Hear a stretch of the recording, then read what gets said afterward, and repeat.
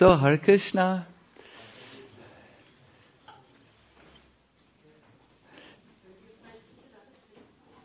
Wir brauchen noch ein Fenster offen. Ja, wo meinst du? Ja, können wir gerne machen. Barbara, möchtest du so gut sein?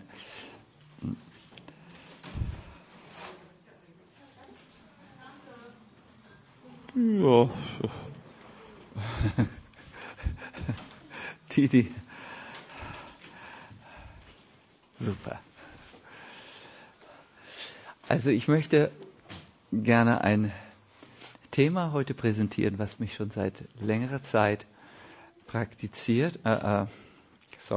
in der Praxis bewegt. Und zwar möchte ich von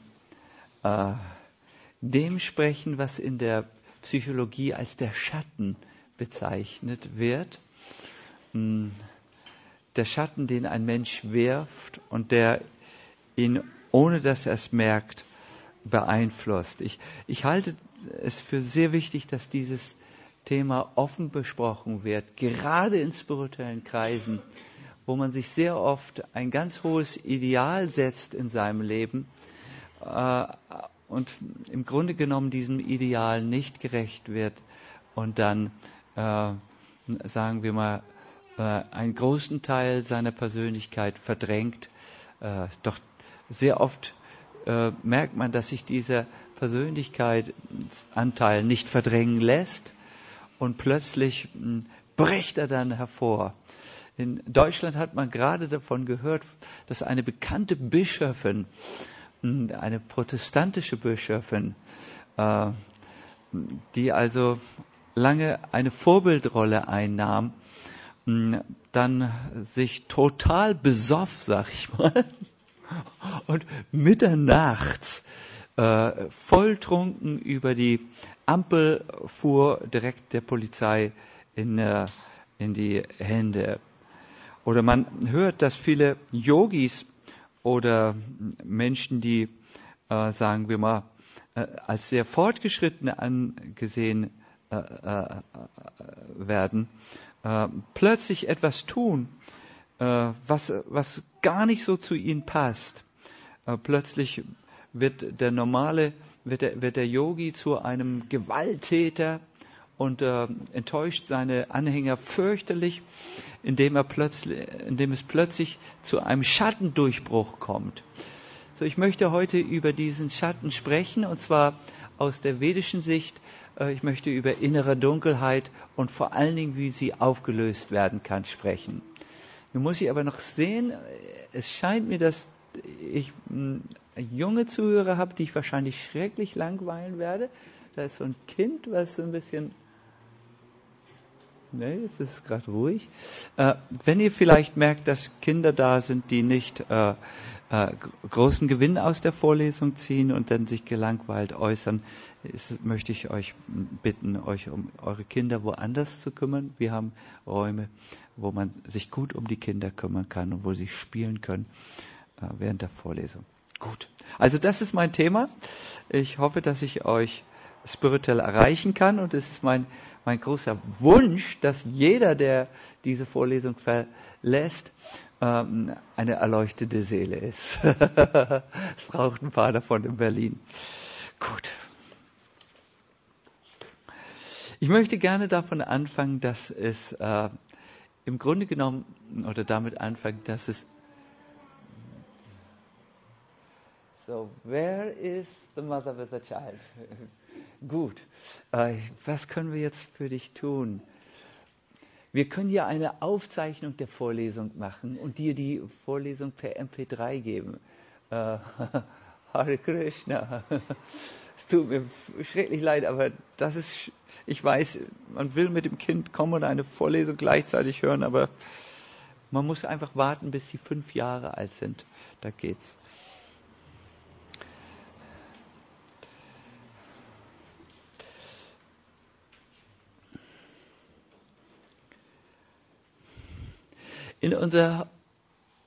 Seit Bestehen der Menschheit ist es so, dass den Menschen immer Dunkelheit suspekt war.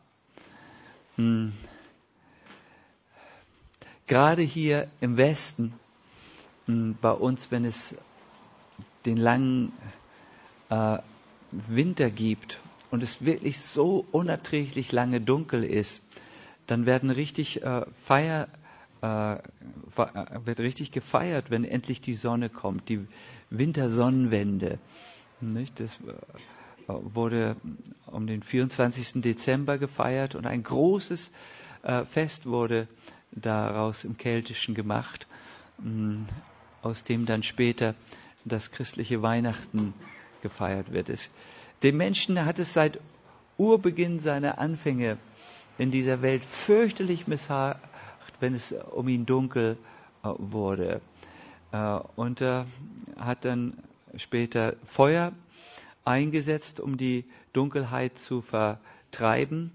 Und jetzt bei uns, in unserer heutigen Zivilisation, mit Elektrizität solche Städten beleuchtet, in denen zu viel Dunkelheit ist. Weil man weiß, Dunkelheit, da kann es gefährlich werden. Da kann man nicht mehr genau überschauen, was alles geschehen wird.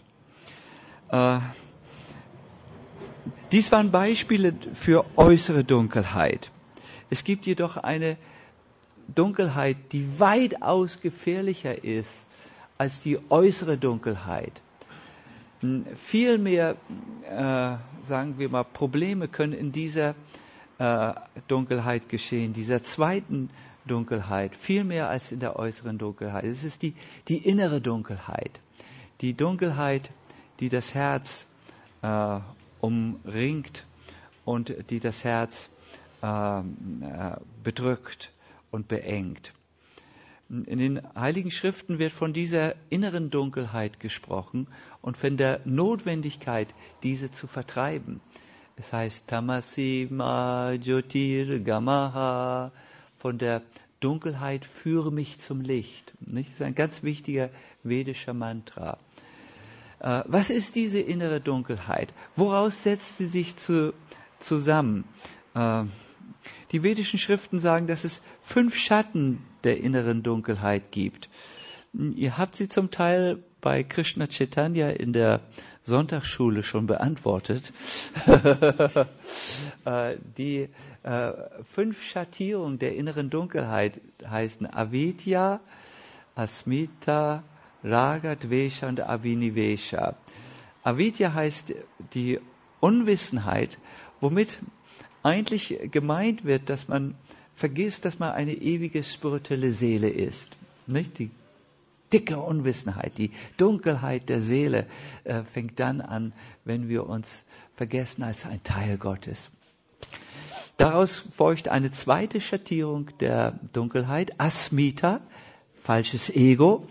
Wir identifizieren uns mit etwas, was gar nicht mit unserem Selbst übereinstimmt. Und dann kommt Raga, Anhaftung an Dinge, die nichts zu tun haben mit unserer spirituellen Natur.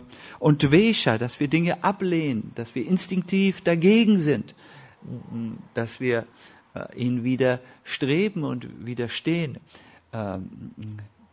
Dvesha und schließlich Abhinivesha. Die 5. Schattierung der inneren Dunkelheit besteht darin, dass man sich total selbst aufgibt und völlig eingeht in ein Leben, was völlig fremdbestimmt ist, was völlig aus materieller Versunkenheit und dem materiellen Vertieftsein besteht. So, das sind 5 Arten der inneren Dunkelheit.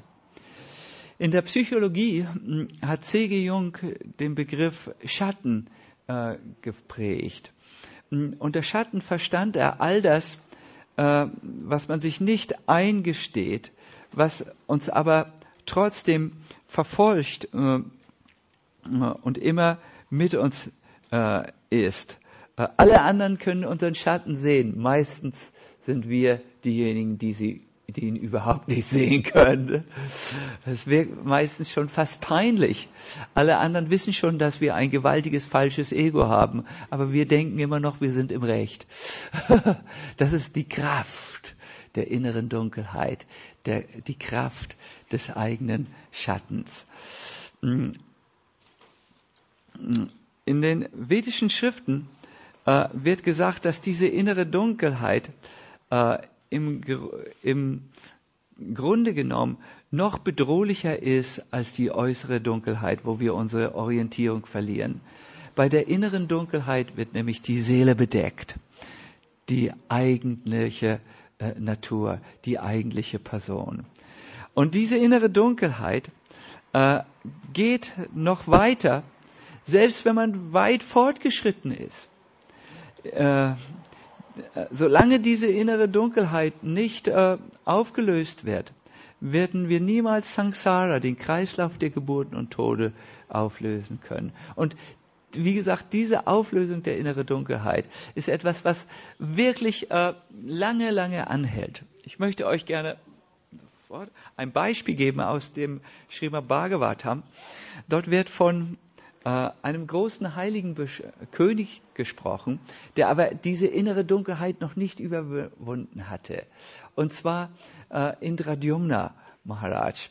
Er war Kaiser der Welt und hatte sich am Ende seiner Regierungsperiode in die Himalaya-Gebirge zurückgezogen, um zu meditieren und ein heiliges Leben zu führen.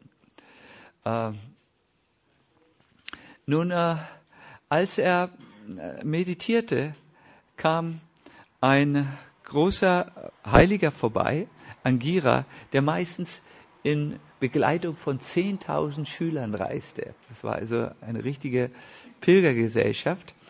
Und Angira kam und sah Indradyumna Maharaj, wie er dort meditierte und sich vertiefte und sagte zu ihm und nahm wahr, dass Indradyumna Maharaj ihn überhaupt nicht wahrnahm. Er war in der Meditation vertieft. Nun, Angira dachte sich, dieser Heilige ist nur ein Scheinheiliger. Er respektiert andere spirituelle Menschen nicht und so stieß er ihn an und verfluchte ihn. Mögest du dafür, dass du so unwissend bist und mich überhaupt nicht wahrnimmst, ein träger Elefant werden. So verfluchte er den Indradyumna Maharaj, nochmal eine Geburt auf der Erde zu nehmen. Und Indradyumna war auch sehr gestört und verfluchte den Weisen zurück. Das gab es in der Vorzeit und das gibt es auch noch heute. Ich habe einen Freund, der lebte in Uttarkashi. Ihr wisst vielleicht, das ist im Himalaya. Und ging einmal, als die Frühlingssonne durchscheinte, nach einem langen Winter am Ganges spazieren und ging dann auch an den Höhlen von 2 Einsiedlern vorbei, die da mit zottligem weißem Haar und langen Bärten lebten. Und als er an der Höhle vorbeikam, sah er, also es waren 2 Höhlen, sah eine fürchterliche Szene. Er sah, wie diese Heiligen aus der Höhle herausgerannt kamen, sich gegenseitig beschuldigten und sich in den Haaren griffen und miteinander rangen und sich boxten und ganz außer Rand und Band wurden. Er überquerte dann schnell den Ganges und trennte die beiden Alten, die da schimpfend übereinander herfielen, und sprach zu ihnen, was ist die Ursache für eure Aufgeregtheit? Und diese Einsiedler sagten ihm das Gleiche. Also ich habe gerade das Stroh ausgebreitet, um nach einem langen Winter die Sonne auf das Stroh zu lassen, damit das Stroh trocken wird. Aber dann ist plötzlich dieser Trottel gekommen, hat ein Bad in der Ganga genommen und ist mit tropfenden Füßen auf das Stroh gegangen. Und dafür gebe ich es ihm jetzt ordentlich. Ihr merkt, diese Heiligen hatten, oder diese Einsiedler hatten ganz lange einem spirituellen Ideal verfolgt. Sie hatten meditiert und alles Mögliche. Aber die innere Dunkelheit im Herzen, dass man aufgeregt ist, wenn man nicht respektiert wird, dass man nach Ehre verlangt, war noch nicht aus dem Herzen gewichen. Und als dann eine Situation auftrat, wo die getestet wurden, da kam es zu einem Schattendurchbruch, einem Durchbruch der inneren Dunkelheit. Meine lieben Devotees und liebe Freunde Krishnas, diese beiden Beispiele, einmal aus dem Bhagavatam und einmal aus dem erlebten Kontext, sollten uns zu denken geben. Auch wir haben innere Dunkelheit. Auch wir haben innere Schatten, die immer wieder durchbrechen und uns dazu bringen, auf eine Weise zu handeln und zu denken, die nicht förderlich für unsere spirituelle Entwicklung ist. Ja, wenn es zu diesen Schattendurchbrüchen kommt, können wir, wenn wir nicht vorsichtig sind, sogar regelrecht vom spirituellen Pfad abgebracht werden. Und das Zweite, was wir lernen können, ist, dass diese Schatten oder dass diese innere Dunkelheit noch bis ganz, ganz lange anhält. Seht mal, ich bin ein Teil einer spirituellen Bewegung, was viele von euch wissen hier, aber vielleicht sind einige von euch neu da. Ich lebe schon seit 40 Jahren in der internationalen Gesellschaft für Krishna-Bewusstsein. Ich sage immer dazu, es ist eine ernstzunehmende Bemühung, Krishna-bewusst zu werden. Und ich habe immer wieder gesehen, über die 40 Jahre, dass auch bei uns ganz, sagen wir mal, Menschen, von denen man es nie gedacht hätte, die so heiligmäßig lebten und so hoch im Ansehen standen, plötzlich auf eine Weise gehandelt haben, wo plötzlich diese verdrängten Persönlichkeitsanteile, sage ich einmal, mit Gewalt durchgebrochen sind und ihnen das spirituelle Leben wie soll ich mich ausdrücken, regelrecht verdorben haben. Das habe ich oft erlebt. Und ich kann mich dann immer daran erinnern, wie wir in unserer Bewegung dann so sagten, oh, bei dem hätte ich es aber nicht geglaubt. Oder und andere sind dann so entsetzt und fangen an, über den armen Kerl, der jetzt gerade eine schwierige Phase hat, herzuziehen und ihn zu zerreißen in der Öffentlichkeit, ohne zu wissen, dass das gleiche Problem, was er hatte, wahrscheinlich auch im eigenen Herzen da ist. Nämlich etwas, was man sich nicht eingestanden hat, eine Dunkelheit, die da war, die man nicht konfrontiert hat, die man nicht angeschaut hat, die dann plötzlich sich mit Gewalt Zugang zum Bewusstsein, zum bewussten Leben verschafft hat und die dann plötzlich für diesen Durchbruch gesorgt hat.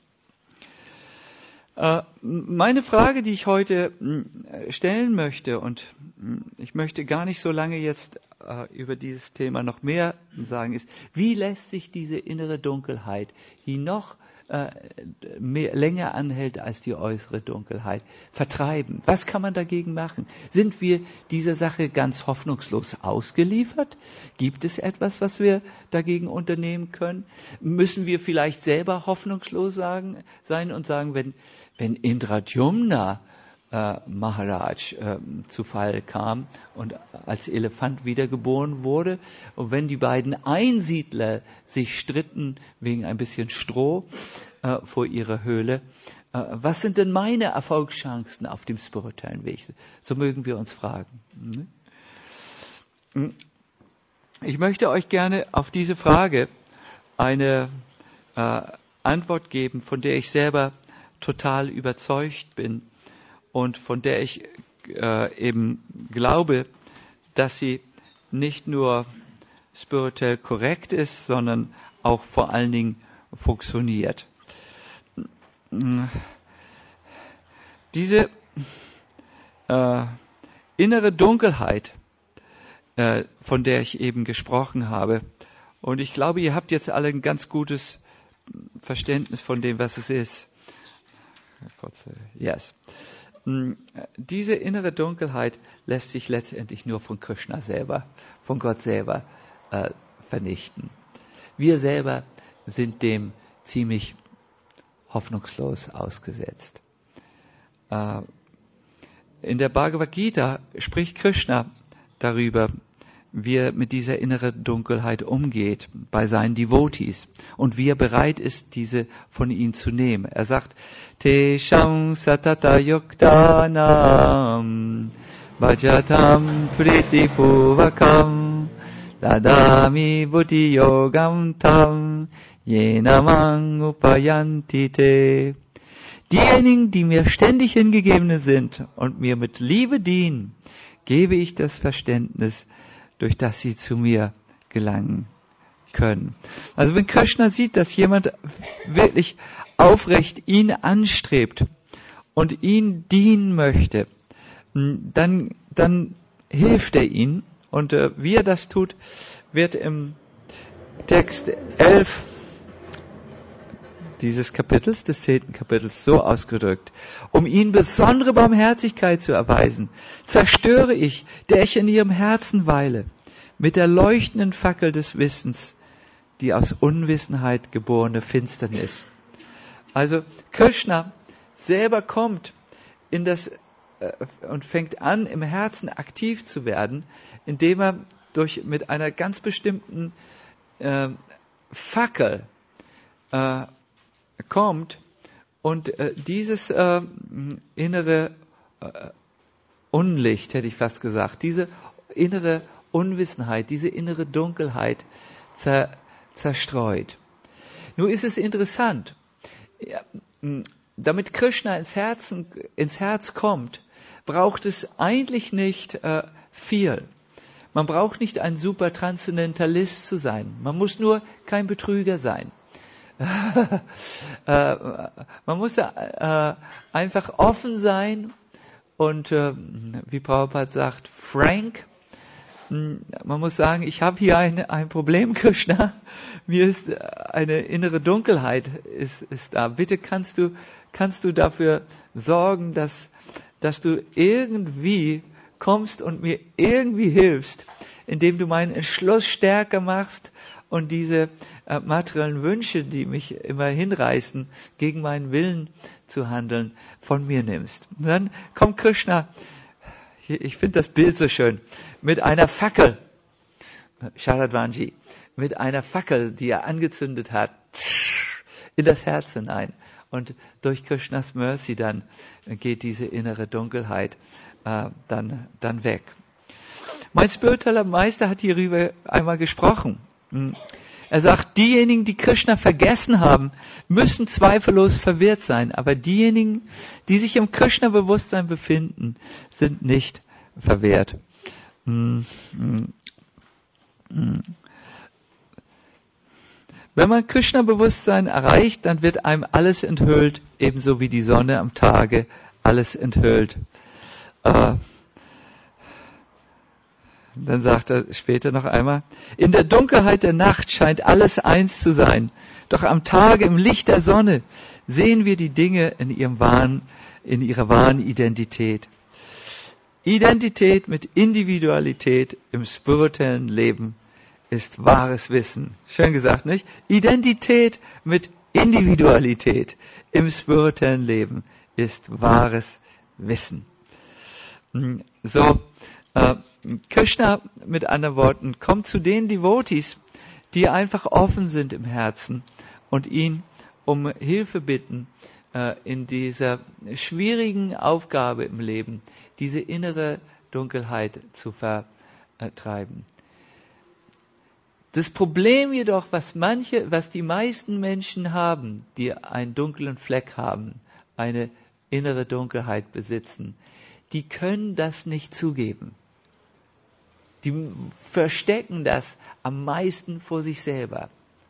Und solange das geschieht, solange man nicht darauf schauen kann, solange man das nicht konfrontieren kann, solange man nicht ehrlich ist und sich hinter Fassaden und Masken versteckt, ach, ich bin doch so lange dabei, ich bin doch so ein so fortgeschrittener Devotee und übrigens die anderen sagen doch auch alle, ich bin ganz gut. Solange wir uns verbergen hinter dieser falschen Fassade des falschen Ego, es kann Krishna nicht kommen. Nicht? Man muss ernsthaft und aufrichtig bei Krishna Zuflucht suchen. Und das, wo man am meisten Zuflucht suchen kann oder am meisten Hilfe finden kann, gerade bei dieser inneren Dunkelheit, ist eine ganz spezielle, spezifische Form von Krishna. Krishna in Form seines eigenen heiligen Namens. In der Bhaktivinoda Thakur spricht hierüber. Er sagt, die leuchtende Sonne ist im dunklen materiellen Universum in Form des heiligen Namens erschienen, um die innere Dunkelheit zu zerstören. Diejenigen, die wirkliche Heiligen sind, werfen die weltlichen Anhaftungen weg und kultivieren Zuneigung für den heiligen Namen. Ja, die Sonne des heiligen Namens zerstört die Dunkelheit der Unwissenheit. O heiliger Name, wer in dieser Welt kennt deine wahre Größe? O heiliger Name, wenn du einfach nur am Horizont des Herzens erscheinst, dann geht die Dunkelheit der materiellen Welt langsam weg. Habt ihr schon einmal gemerkt am Morgen, wenn die Sonne so ein bisschen aufgeht und noch gar nicht mal sichtbar ist, aber wenn ihre Strahlen so langsam über den Horizont so kommen und sich in die Dunkelheit der Nacht hinein gießen, habt ihr schon mal gemerkt, wie es dann so langsam Licht wird und immer lichter und immer lichter und immer lichter. So ist es auch, wenn wir chanten. Zuerst sehen wir vielleicht Krishna noch nicht in seinem heiligen Namen direkt vor uns. Wir sind vielleicht noch gelangweilt. Ach, jetzt singen wir schon wieder Hare Krishna. Wie langweilig, wann gibt's endlich Shrikant zu essen? Nicht? Und so. Aber wenn wir dann weiter chanten und uns nicht täuschen lassen und uns nicht abbringen lassen, dann kann man sehen, wie langsam, ganz langsam die lichte Energie, die spirituelle Energie Gottes im Herzen größer wird und mehr wird und die Dunkelheit, die innere Dunkelheit, die aufgrund von Unwissenheit ist, wegnimmt. Es ist wirklich eine unglaubliche Mantratherapie, die man wirklich praktizieren kann.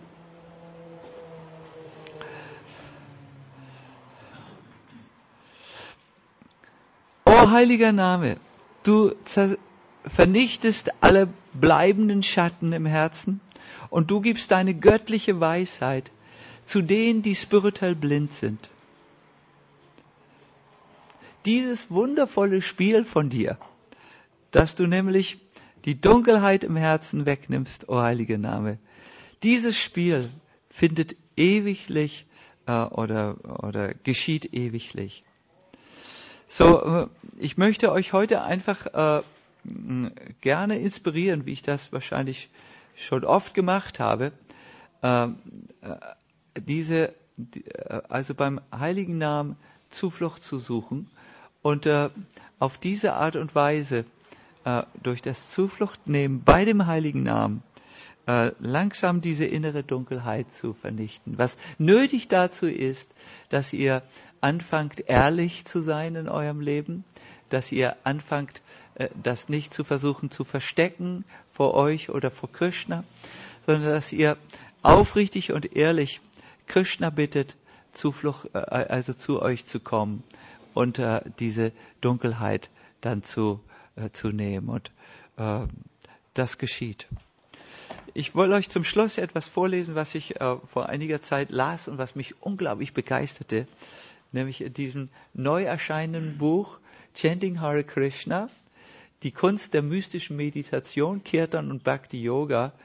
Das besteht ausschließlich aus Zitaten von Srila Prabhupada.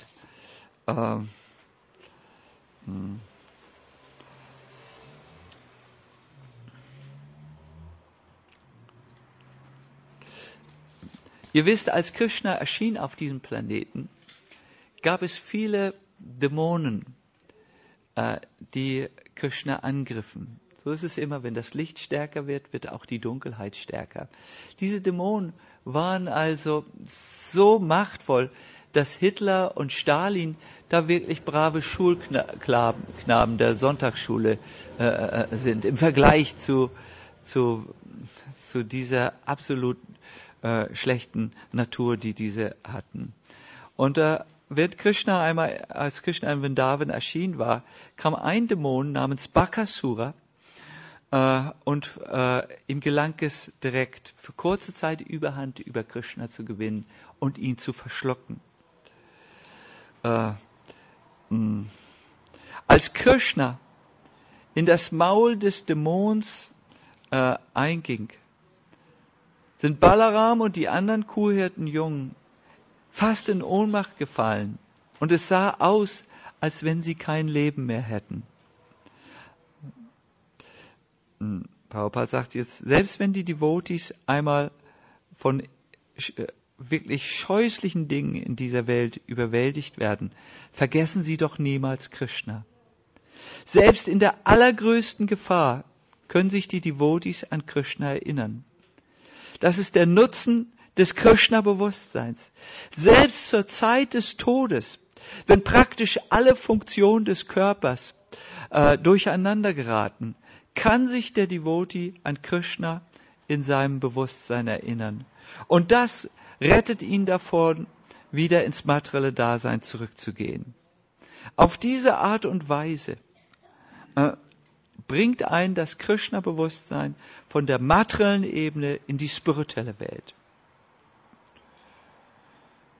Und Prabhupada zitiert dann einen tollen Text über die Sterbenden. Diese Personen, die starben, haben nur noch ein wenig geatmet. Ihre Augen waren weit geöffnet und ihre Hautfarbe hatte sich verändert. So fingen sie an, die heiligen Namen Krishnas auszusprechen. Während sie Hare Krishna sagten, gaben sie ihre materiellen Körper auf. So, meine lieben Devotees, Tod ist die schlimmste Situation, der wir uns in dieser Welt stellen können. Tod ist, wenn der Schatten der Sterblichkeit wächst und uns überdeckt und uns die Lebenssymptome droht auszulöschen. Selbst dann, wenn die Dunkelheit so stark wird, wie zur Zeit des Todes, wenn wir völlig aufgeregt sind und aufgebracht sind, wenn wir es gelernt haben, dann frisch und frei zu sein, also mit frisch und frei meine ich offen zu sein und die heiligen Namen Krishnas zu chanten, kann die Dunkelheit des materiellen Daseins von uns gehen. Es ist jedoch wichtig, wenn wir die heiligen Namen chanten, dass wir lernen, dies richtig zu tun. Viele Menschen denken, das Chanten sei einfach nur, dass man sich da hinsetzt und dann singt man einen, wie man vielleicht ein Volkslied singt. Aber chanten oder Kirtan zu machen, die heiligen Namen des Herrn zu chanten, ist etwas, was viel, viel machtvoller ist. Man muss in Verbindung treten. Nur dann kann das Chanten wirklich wie diese Sonne sein, die die innere Dunkelheit vertreibt. In der vorchristlichen Zeit war es so, dass Priester, die 30 Jahre lang im Tempel gelernt hatten, die heiligen Namen ausrufen konnten und singen konnten. Nur die waren dazu, wie soll ich mich ausdrücken, bevollmächtigt. Dann später, als es immer weniger von diesen Priestern gab, haben die einmal im Jahr den Tempel verlassen dürfen und haben dann einer wartenden Menge von 30.000 oder so, es waren riesige Festivals in Jerusalem, den heiligen Namen gesagt. Adonai. Ich darf es nur flüstern. Ich bin auch mal darin geschult worden, wie man das macht in dieser Tradition. Adonai. Und dann spürten die Leute eine göttliche Anwesenheit. Warum mussten diese Priester so lange trainiert werden, damit das funktionierte, damit das göttliche Mysterium geschah? Es ist der gleiche Grund, warum wir ein bisschen geschult werden müssen im Chanten. Man muss, wenn man chantet, eine bewusstseinsmäßige Verbindung mit dem herstellen, dessen Namen man chantet. So kommt vom dem Bewusstsein, was des Chantenden ein Impuls und das Bewusstsein bildet gewissermaßen eine Setu, eine Brücke aus der materiellen in die spirituelle Dimension. Und wenn der Devotee dann auf dieser Brücke, diese Brücke geschaffen hat, dann kann Krishna aus der spirituellen Welt herunterkommen in das Bewusstsein des Chantenden und auf diese Weise das Herz erfüllen mit seiner sonnenähnlichen Gegenwart. Aber wenn man nur so abwesend sagt, Hare Krishna, oder wie die Hare Krishna Leute, Hare Krishna, Hare Krishna, Krishna Krishna,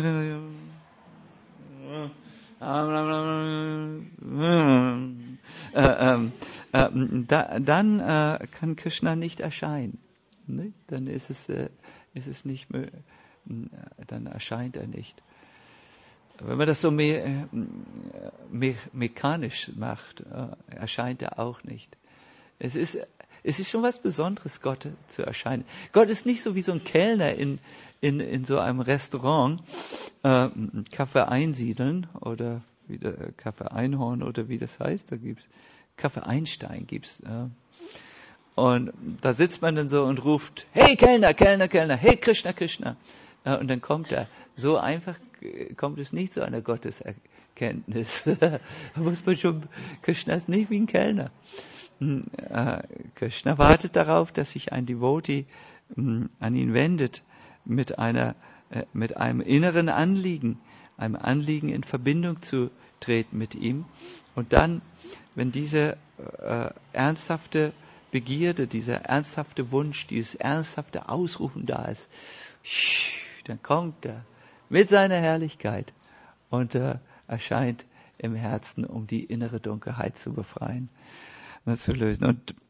Und wirklich, ich wünschte mir so sehr, dass diese ganzen Leute, die sich um Schattentherapie und das Schattenprinzip und die innere Schattenarbeit Gedanken machen, ich wünschte mir so sehr, dass sie von diesem unglaublichen Licht erfahren würden, dem Licht des heiligen Namens. Das würde ihnen sehr helfen und das würde auch sehr dazu beitragen, dass die Schattenarbeit der vielen Menschen, die sich mit diesem Thema ernsthaft befassen, erfolgreich wird. Gut. Es ging mir in dieser Vorlesung darum, darüber zu sprechen, wie unser Herz von einer inneren Dunkelheit umwölkt ist, die sehr schwierig weggeht. Diese innere Dunkelheit kann jedoch weggehen durch Gottes Licht, nämlich dann, wenn Krishna im Herzen erscheint. Und der einfachste Prozess, der Krishna zu einem Erscheinen im Herzen führt, ist das Chanten mit einer inneren Verbindung, einer Sambandha. Das waren so die 3 Punkte, die ich heute gerne mit euch teilen wollte. Ganz praktisch möchte ich euch inspirieren, einfach ein bisschen, wenn ihr nach Hause geht, ein bisschen nachzudenken über folgende Frage. Was ist wohl das Schlimmste, was mir mein Vater sagen könnte, mein Freund sagen könnte oder was mir Yamaraj im Augenblick sagen könnte, wenn ich den Körper verlasse? Meistens ist es diese Antwort, die dann kommt. Was ist das Schlimmste, wo über mich im Fernsehen veröffentlicht werden könnte? Das ist es, was den inneren Schatten ausmacht und was sozusagen das nicht anerkannte Anteil in unserer Persönlichkeit ist. Und wenn ihr diese Frage gestellt habt, möchte ich euch bitten, nicht auf der mentalen Ebene stecken zu bleiben. Ich möchte euch dann inspirieren, einfach aufrichtig Zuflucht zu suchen vor eurem Altar und zu chanten, wobei ihr mit Krishna in Verbindung tritt, vielleicht vorher ein Gebet spricht, um euch innerlich zu orientieren und so die Connection zu machen. Ich habe heute mit Varahamurti im Auto darüber diskutiert, dass so viele Menschen kommunizieren, aber so wenige in Verbindung treten mit den anderen. Kennt ihr das? So nur so erzählen, sprechen, keine Connection. So viel Kommunikation, aber keine Verbindung. Und beim Chanten sollte uns es nicht auch so gehen, dass wir mit Krishna kommunizieren, indem wir den heiligen Namen chanten, aber keine innere Verbindung machen. Das sollte nicht so sein. Krishna. Nun möchte ich mit euch chanten. Ganz kurz noch. Ich bin ja nur 15 Minuten zu spät. Das ist ja unglaublich. Oder sag mal, Krishna Chaitanya, du bist der Krishna Chaitanya, der macht das eigentlich super gut. Wie, ja, das wäre actually eine gute Sache.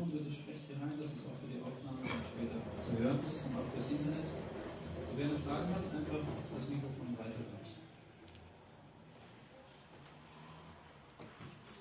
Meine eine Frage ist, wenn doch das Chanten sozusagen das Allerheilmittel für den inneren Schatten ist, warum gibt es denn so viele Devotees, die, sagen wir mal, fallen? Die müssten doch eigentlich lange Chanting-Praxis haben. Chanten die nicht richtig oder können wir uns einfach kein Urteil anmaßen? Ja, und die zweite Frage ist, wie lange man richtig chanten muss, um eine richtige Verbindung zu Krishna zu haben. Dankeschön.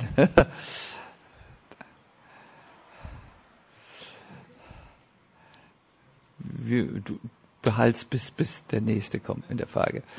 Also, wie kommt es, dass, obwohl doch Devotees chanten, so lange chanten schon, dass sie trotzdem zu Fall kommen? Es gibt da keine eine Antwort für alle Fälle. Jeder spirituelle Entwicklungsweg ist ganz individuell verschieden von anderen Entwicklungswegen. Deswegen gibt es niemals eine Antwort, die für alle gleich richtig ist. Aber ein Versuch in diese Richtung zu gehen und eine Antwort zu geben ist, dass sie noch keine spirituelle Verwirklichung haben auf ihrem Wege oder dass ihre spirituelle Verwirklichung nicht stark genug ist. Sieh mal, Institutionen und Gemeinschaften und Gruppen haben einen unglaublichen Vorteil, nämlich dass sie einen Menschen immer wieder erinnern an das spirituelle Ziel und auch Hilfestellungen anbieten für die spirituelle Reise. Aber wie alles in dieser Welt taucht auch das mit einem Nachteil auf. Man denkt manchmal, wenn ich Teil einer Institution bin, ist alles automatisch für mich versorgt. Und wir haben in unserer Bewegung viel darüber nachgedacht, dass viele Devotees einfach denken, ich bin ja dabei und bin ja in der Bewegung drin und deswegen wird für mich schon auf irgendeine Weise gesorgt sein. Die hören praktisch auf mit dem individuellen Weg und sind nicht wirklich bemüht auf ihrer individuellen Reise. Nicht? Sie sind nicht mehr, sie lassen nach sozusagen. Sie verwechseln die äußere Form mit der Substanz. Das könnte man ganz allgemein vielleicht sagen. Jetzt hattest du eine zweite Frage gestellt. Kannst du mir ganz kurz helfen, bitte, die Frage noch einmal in Erinnerung zu bringen? Das war. Ja, natürlich wäre es müßig, nach genauen Monats- oder Jahresangaben zu fragen. Wie lange dauert's? Ja. How long does it take? Im Hamburger Tempel haben wir diese Frage mal Prabhupada gestellt. Wie lange braucht es, bis man im vollen Krishna-Bewusstsein erleuchtet ist? Prabhupada sagte, es kann innerhalb von einer Sekunde geschehen, aber es braucht nicht einmal nach 1000 Jahren zu geschehen. Ne, und dann sagte er etwas, was bei mir sehr hängen geblieben ist. Es hängt ganz von deiner Begierde ab. Your eagerness. Das ist was in jedem Fall erhalten werden muss. Diese Begierde, diese innere Begierde nach Krishna. Und das kommt, wenn du mit richtigen Devotees Gemeinschaft hast, die diese Begierde in ihrem Herzen haben. Ich kann mich erinnern, als wir innere Stimmung gehen über, wenn du mit den Leuten, die diese Stimmung ganz stark in sich tragen, Gemeinschaft hast. Ich weiß, als wir im Krematorium waren und unsere liebe Sadhanandi das letzte Geleit sozusagen, so sagt man das im christlichen Kontext zumindest, gaben, also als wir uns verabschieden. Ich hatte mir fest vorgenommen, auf keinen Fall zu weinen, weil ich musste die Vorlesung geben und wollte also fit sein für die Vorlesung. Nicht? Und als dann alle weinten, da weinte man dann auch, nicht? Sehr stark. So, du musst mit Menschen einfach zusammen sein, die eine ganz starke Begierde haben, und dann wird dein Herz auch von dieser Begierde entfacht werden. Genauso wie Trauer und Freude und Glück kommen, wenn du mit Menschen zusammen bist, die ganz stark diese Impulse in sich tragen. So kannst du auch begierig nach Krishna werden. Richtig, ich muss Krishna haben, dringender als den nächsten Atemzug. So dringend brauche ich Krishna. Das kommt in dein Herz, wenn du mit solchen Menschen zusammen Gemeinschaft hast. Und diese Menschen, such sie. Wenn du sie hast, lass sie niemals los. Also lass sie mal gehen und so weiter. Hab mit ihnen weiter Gemeinschaft, und dann geschieht das Wunder in deinem Herzen auch, dass du, wie sagt ein Gebet, ach Krishna, mit der gleichen natürlichen Sache, wie sich junge Männer nach jungen Mädchen sehen und junge Mädchen nach jungen Männern, so will ich mich nur nach dir sehen. Mit der gleichen natürlichen Art. Ne?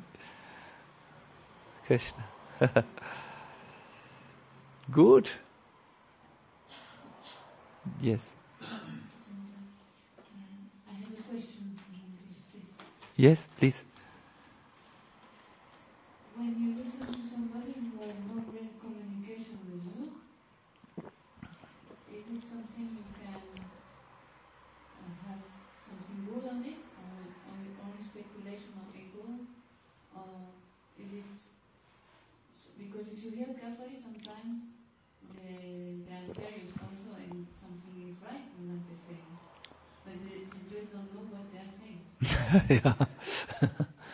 So, is it your task to talk to them, to answer the best you can, or you just ignore, or how, when the communication is not there, how you do?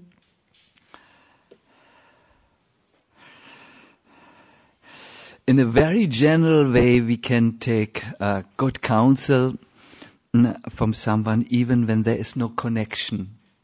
But when it comes to these super personal things where we really need an inspiration, there needs to be a connection. Otherwise, the counsel will not go here. So, in a general way, you can even ask the policeman for the right direction to where do I go now, and he will say left, right, and so on.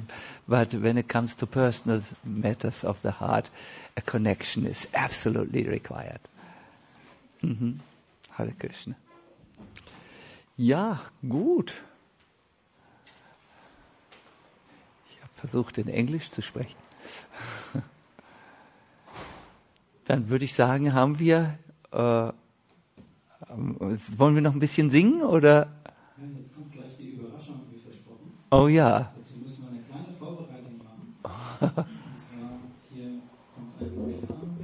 jetzt etwas aufbauen mit dem Reden. Okay. Und wenn ihr einfach von hier, könnt ihr eure Stühle auch da hinstellen.